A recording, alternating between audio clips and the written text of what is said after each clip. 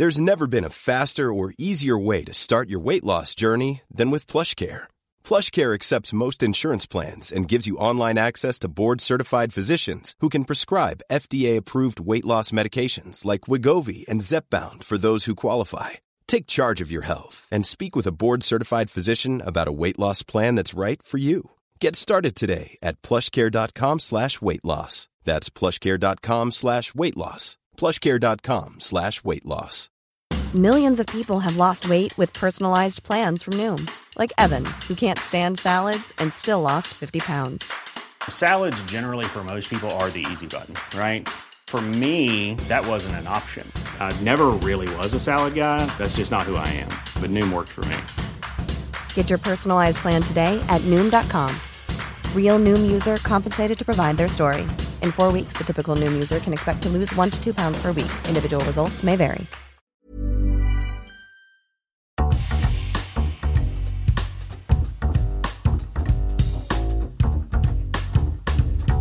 Hello and welcome back to the BFI podcast, bits and bobs from across British film culture, brought to you by the British Film Institute. I'm Henry Barnes, digital editor at the BFI, recording again this week in the buzzy foyer of our Stephen Street main office.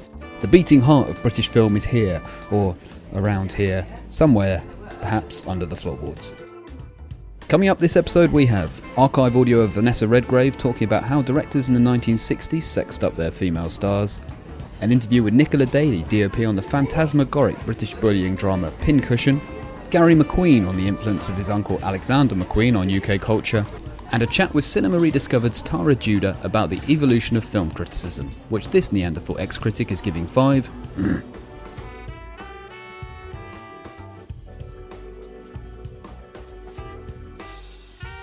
First, let's head back to 1991 when actors Vanessa Redgrave and Simon Callow came to the BFI South Bank, then known as the National Film Theatre, to talk about Redgrave's career, including her connection to Woodfall Films. And wouldn't you know it, we've just released a collection of the company's classic titles. More info on that after the piece. Anyway, here's Redgrave on Woodfall, working with Antonioni, and the importance of understanding every human impulse, even the icky ones. I'm Sandra, and I'm just the professional your small business was looking for. But you didn't hire me because you didn't use LinkedIn Jobs. LinkedIn has professionals you can't find anywhere else, including those who aren't actively looking for a new job, but might be open to the perfect role, like me. In a given month, over 70% of LinkedIn users don't visit other leading job sites. So if you're not looking on LinkedIn, you'll miss out on great candidates, like Sandra. Start hiring professionals like a professional. Post your free job on linkedin.com/people today. There's never been a faster or easier way to start your weight loss journey than with PlushCare. PlushCare accepts most insurance plans and gives you online access to board-certified physicians who can prescribe FDA-approved weight loss medications like Wegovy and Zepbound for those who qualify. Take charge of your health and speak with a board-certified physician about a weight loss plan that's right for you. Get started today at plushcare.com/weight loss. That's plushcare.com/weight loss. plushcare.com/weight loss. Millions of people have lost weight with personalized plans from Noom. Like Evan, who can't stand salads and still lost 50 pounds. Salads generally for most people are the easy button, right? For me, that wasn't an option. I never really was a salad guy. That's just not who I am. But Noom worked for me. Get your personalized plan today at Noom.com. Real Noom user compensated to provide their story. In 4 weeks, the typical Noom user can expect to lose 1 to 2 pounds per week. Individual results may vary. I just wondered if we could touch very lightly at the beginning on your very beginnings, your own beginnings in film. What was your first movie, for example? The first movie was a British Lion movie. It caused a lot of excitement because it featured an open heart operation, and I think that was really the only exciting thing about it. But that had never been seen before in the cinema. And my father was playing, it was a story about a conflict between the young and the old, and I was literally imprisoned in an image of how the British film industry saw women in literally two kinds of ways. There was the way which Sylvia Sims knows all about, when they made me look like they made her look, hair up in a French pleat, and since human beings are supposed to have, if they're women, very curved mouths, I had to go in at 7 o'clock every morning and have a very big curved mouth painted over my very thin mouth. And since women are supposed to, all women at that time were supposed to have bosoms, either very big bosoms if you were Sabrina or if you were Diana Dawes, or modest bosoms if you were playing nice young ladies like me and Sylvia Sims. But bosoms you had to have, and I never have had much of a bosom. So I had a padded bra and stockings and flat shoes because I was tall. And I felt a very strange creature. I felt very frightened, and I wasn't very good. I didn't know why we were doing what we were doing, except I was very glad to get a chance to break through into films as they were then. Yeah. So in a way it was a good experience, because I actually worked in the British film industry as it was before everything changed with the free cinema, Lindsay Anderson, Carol Rice, Tony Richardson, and all of them. And it was a pretty terrifying place. In the 60s, people were saying in America, because at that brief moment, anything that was British was considered to be fantastic, and anything that was American was supposed to be the bottoms. Then it all changed round again, yes. So on. And they were always saying, well, it's your classical training and so on. And I said, well, of course, classical training is wonderful, it's necessary, but really, I can't see what you're talking about. You've got fantastic actors that I admire, that I look up to. Aren't we getting things out of perspective here? And I think that is a hangover. That is sometimes there's still a view that screen acting is of a less caliber than theatre acting. I think screen acting is not only on a par, but I think anybody, I mean, I'm sure well, I better ask you in case I better not assume it. I feel I've learned an awful lot about working in the theatre from working in films. Yes, absolutely. Do you feel the same? Absolutely, and it is quite hard to define what that is, except the ability to live in the moment, absolutely and completely, in a way that the theatre sometimes presupposes the next moment always, do you know, and the whole sequence of moments. We talked earlier, you were saying that the why of any enterprise is the most important thing in it. Why are we doing this? Why? What is the final objective of it all? And then, as you said, many problems disappear just because you're focused on the objective. So with Antonioni, what was the why of it? Well, the why I understood that here I was working with somebody like Picasso, and that you're not going to sit down by Picasso's side and say, why have you just completely erased this wonderful painting?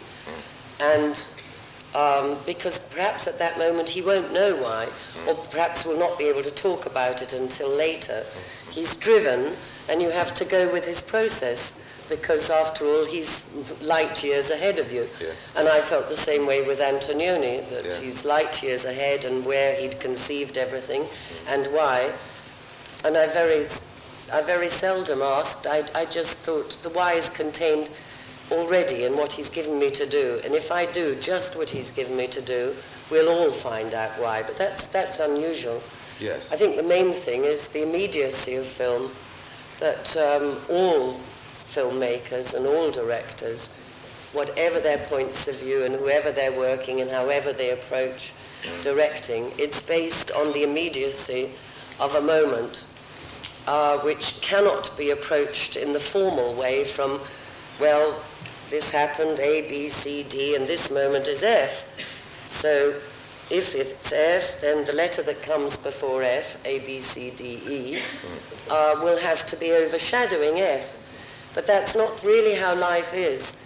And the cinema doesn't like that approach. You can feel it, you can smell it when you see a film where that approach has dominated too much. A kind of linear, irrational, yes, logical. Because life is full of sharp changes from quantity to quality, and the more that is caught in the individual approach of the filmmaker, the more we feel that life's there. And every time we feel that, I think this is where cinema has gained so much from a head of theatre, which has tended to be bound by more formal approaches.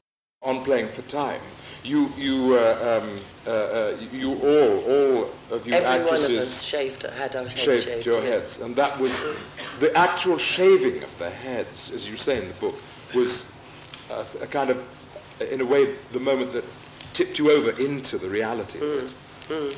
Yes, it was crucial, because then only was it possible to understand why the Nazis did it.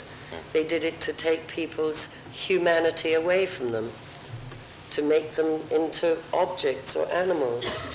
That's why they shaved the Jewish people's heads, to turn them into something like that had no name and had no history, to take away their humanity. But you can't know that however many times you read it, and you can feel for it. And I had read this history for many, many years and studied it a lot. But until you see what happens to a human being when their hair is taken from them, man or woman, you don't know really the depths of what fascism was about. The thing is, our work has to be, now, I'm not sure if I attributed it correctly when I said it was Marcus Aurelius, but this is human, therefore we cannot say it disgusts me. It can be disgusting for a human being to do it, but we cannot say it disgusts me, therefore I do not want to know about it or touch it. If it's human, then as an actress, never mind being a human being too, but I have to know and understand, as a writer has to know and understand, and we've got to try and share any knowledge that we can, whether it's in statistical form or medical form or in artistic form or social form. What are these terrible problems we have? And if we say, I was really interested, now I will stop, Simon, because it is you, but I was reading this wonderful book, dipping back into this wonderful book about Castle McCullers, by Virginia, what was her name? Spencer Carr. Spencer Carr, big book. And apparently, I read in this book that there was a big push to get Castle McCullers to cut a paragraph in her book in which the guys who are sitting on the porch say some very anti-Semitic remarks. And there was a big push to get her to cut it because it was anti-Semitic. And she said, in my view, quite rightly, I'm just showing how this society is. And that's what I've got to do. And it's real. And there is lynching, and there is anti-Semitism, and there is attempts to overcome all of this. And we can't have a sanitized literature in which all our human problems, which are so real, are cancelled away, in which everybody's nice. It's not true. It would be great if it were, but it isn't.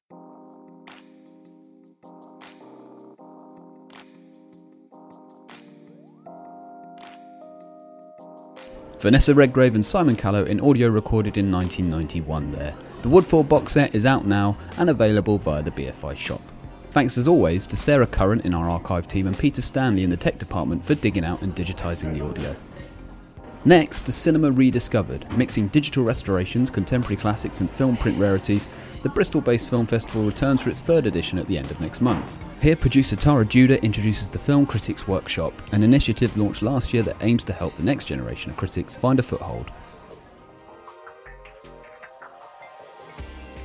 My name's Tara Judah. I'm the cinema producer at Watershed Cinema, and I've been involved with Cinema Rediscovered since its inception. Now it's in its third year, so that was 2 years ago in 2016. Cinema Rediscovered is a archive repertory classic film festival that's mostly interested in engaging with the history of cinema, bringing film print rarities and digital restorations back to the big screen. So celebration of all of cinema's past. And we're really interested in looking at how those films have dialogue today, how they have impact. there are lots of conversations that we're having today that have context and reference points that have been brought up in discussions previously. So it's about kind of finding new ways of looking at those experiences. I mean, I guess that's the rediscovered part of this festival, is all about how we resituate things and how we revisit those ideas.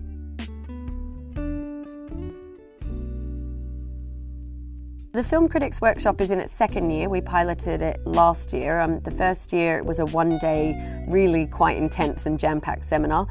This year it's taking place over 2 days, so it'll be the Thursday and Friday of the festival. What basically the programme hopes to do is to engage with the idea of what the state of film criticism is now in the UK, what our hopes are for the future, how we can speak to what we want and how we can enact what we want in a future of film criticism. There is a wider perception that there is one correct way in which to move through this industry if you want to be a critic. And I think for a long time that has been the idea that you must be aiming to be that one broadsheet critic when someone eventually moves on in this industry, which is not very often. But I think what we should be saying to people is that criticism is an important part of the ecology of the film industry, because how we speak back to art and how we engage with its ideas is vital. We can't lose touch with that. We need to keep that.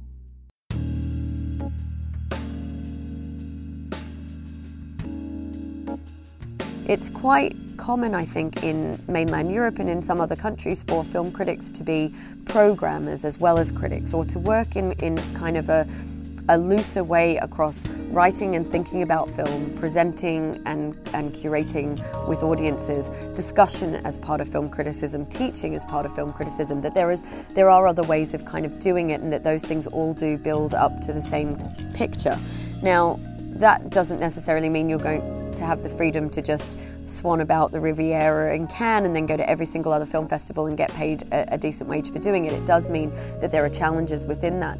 But I think in the UK we think that you can't be more than one thing. And so one of the things I'm really keen to kind of break down is the idea that you can. Being a critic is speaking back to art, it's engaging with ideas, it's grappling with those ideas, and that's really, really important, and we all need to be doing that. I think it's really crucial that we're critical of things in our environment.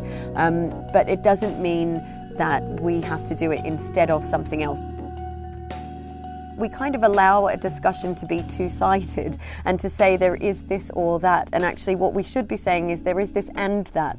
And so the advent of a new format or a new voice or a new platform does not necessarily negate the existence of the other.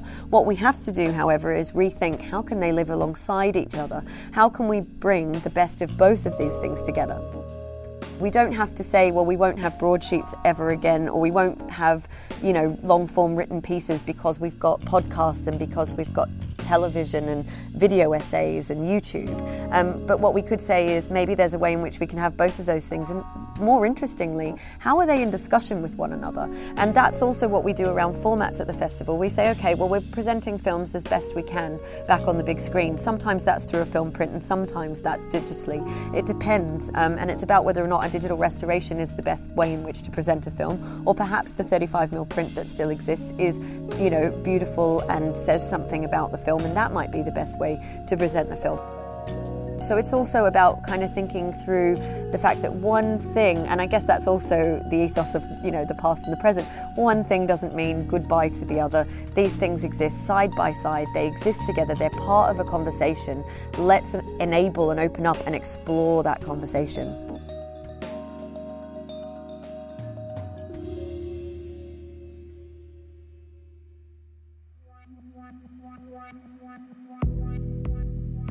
Cinema Rediscovered producer Tara Judah. Applications for the Film Critics Workshop have closed, but ticket sales for Cinema Rediscovered are open. Get yourself along to their website and then down/up/across to Bristol for one of the best UK film festivals going. Next up, Pincushion. Writer-director Deborah Hayward's debut, which is backed by the BFI, is a candy-coloured fever dream about the horrific bullying a teenage girl faces as she makes a break from her eccentric mum and tries to form her own identity in the real world. The BFI's Nicole Davis spoke to the film's cinematographer Nicola Daly about building the colourful world of two characters who found it easier to live in fantasy. Where are you from? I don't know. I was abandoned as a baby. And this old hunchback lady found me in the forest and looked after me. The bells! The bells! The bells! She loved me and raised me. And then one day, she walked me to the edge of the forest and set me free. We didn't want to do like a social realism, grim, sort of gritty film. Colour played a huge part of what we wanted to talk about. We used the photography of William Eggleston a lot as reference. I don't know his stuff. Oh, it's so beautiful, and you must look it up. He was a real colour pioneer, and but he often took mixed lighting, and then under that mixed lighting, the colours sort of twist and change. Right. And what we thought about when we were doing pre-production for Pincushion was here's two characters, mother and daughter, who were pushed to the edges of society. And sort of, as the white lies become bigger lies, and everything becomes a bit twisted, so we sort of twisted the colours. Sure. And that was like a kind of representation of where their characters were going. So William Eggleston, who's also a big inspiration on films like Sofia Coppola's Virgin Suicides. But we wanted to sort of really push the colours in this, which it is quite a bold colour. Yeah, I was going to say, because film. both of them have red hair as well, so it's a very... Yeah. Not garish is the wrong word, but it kind of suddenly pops on the screen. And halfway through the film, Lynn, the mother, paints the dining room like a bright pink, and it was really, really pink. And so... I don't think I've ever shot a film before where the colours... Normally you do these sort of more slightly darker tone, muted colours, so on film. But this was a really, really like, whoa, pink! We often used star filters, which are really a bit 70s, but... and I don't work. Yeah, so it's a bit sort of kitsch, but then both of their aesthetic was like that, all the ornaments and the... ice cream colours and the pastels and the knitted. And we talked a lot with Francesca, the production designer, about clashing. Like if we had some wallpaper and then we had a dress or a costume and then we had something and it all clashed, that would be great. Yeah, you don't often get that, I imagine.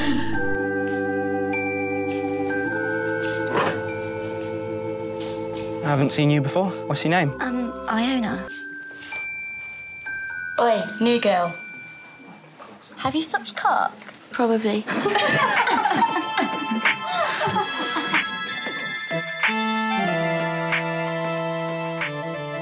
So many people on Pincushion, while we were making it, said, I was bullied at school, I was bullied at school, and I was bullied at school. So I think it really resonates with a lot of people. That sort of memory of going to school and the horrible bitchy girls and all that sort of stuff. So it's I think Deborah's done an amazing job in sort of tapping into a lot of those emotions that people have, and it really resonates with people when they watch it. I just wanted to say... What have you done to yourself? Makeup gives boys the wrong impression. One sign of lipstick, they behave like animals. Iona! When I got out of film school, I did a lot of Australian documentaries and I was very lucky actually. I worked with the best Australian documentary directors, and I went all over the world, like Afghanistan and Iraq, and it really taught me not only to be quick, but also to edit in your head, but also to use what you have in that location, which is great for not huge budget.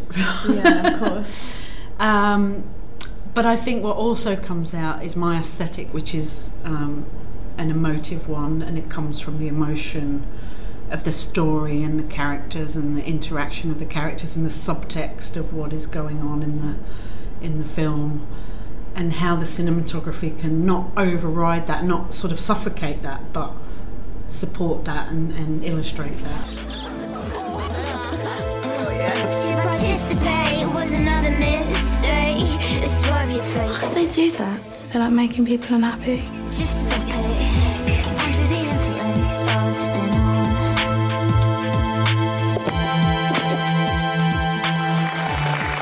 Don't worry, we'll take care of you. Pincushion, backed by the BFI, is on UK release from the 13th of July.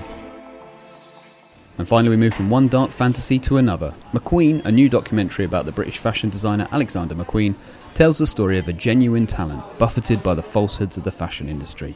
McQueen's nephew, Gary, who worked for his uncle before his death in 2010, visited the BFI to introduce the film last week. Here he is, along with the film's directors, talking on stage to the BFI's head of events, Gayleen Gould. There's lots of people who say, I discovered McQueen. No one discovered Alexander McQueen. Alexander McQueen discovered himself. I always knew he was quite different. He used to wear these sort of yellow and black camo trousers, and he used to have kids chasing him and taking the mickey out of him, really. You know, he was really like a punk. You know, he was really quite eccentric from a young age. And, you know, the babysitting that he used to do for us was always quite exciting. Lots of horror films. Like lots of horror films and horror pictures and horror stories. And how old were you? About 6. Yeah. So he was a little less Mary Poppins, a little bit more Child Catcher from Chitty Bang Bang. Nobody could create emotions like McQueen. You might find him distasteful, shocking, or misogynistic. He made every single headline. I don't want to do a show feeling like you've just had Sunday lunch. I want you to feel repulsed or exhilarated. I never knew there was really anything more to fashion than clothes, but I ended up being out of work. At the time I was about 25, and Lee had a position that opened at menswear for a textile designer. So he gave me the opportunity to come into that world. And I learnt to take my artistic skills and then apply that to a 3D canvas. Yeah, and I think the thing that comes across in the film is that he is more than someone who's just making clothes. I mean, even the fact that he created his story world, the way that he made stories around his designs was really, it transformed music, it transformed theatre, it transformed music videos, it transformed all of these things. Transcended it all. Yeah. Really, yeah. So there was this kind of interbreeding of the theatrics and that storytelling and performance art within his work. So it really pushed fashion into something else, really. I saw myself within the public eye as the gazelle, and the gazelle always got eaten. He's not really the sort of person that you associate with opulence of fashion and all that. It's almost an otherworldly kind of gift that he was given and born into a very normal kind of body. Yeah. So I did smile all the way through the film that as the clothes got more and more grandiose, his clothes got more and more. Yeah, Lee was very practical in weight because he didn't make it about himself. He made it about his visions and about the women that he was dressing. It was just about his stories, wasn't it? Really. When I watch it, I really feel that closeness to Lee, you know. And people have come up to me who didn't know much about Lee or fashion in general, but felt like they connected with him in this film, and they feel that loss even more so as well at the end. We can all be discarded quite easily. You're there, you're gone. It's a jungle out there. Gary McQueen speaking at the BFI South Bank. McQueen is on general release now.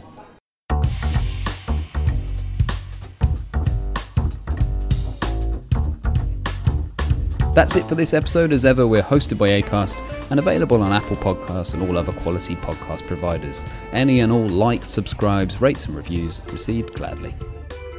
I'm Henry Barnes. You can find me on Twitter at Henry H. Barnes. My thanks this time around to Nicole Davis for the Pincushion interview, Cinema Rediscover's Tara Judah, and to you for listening.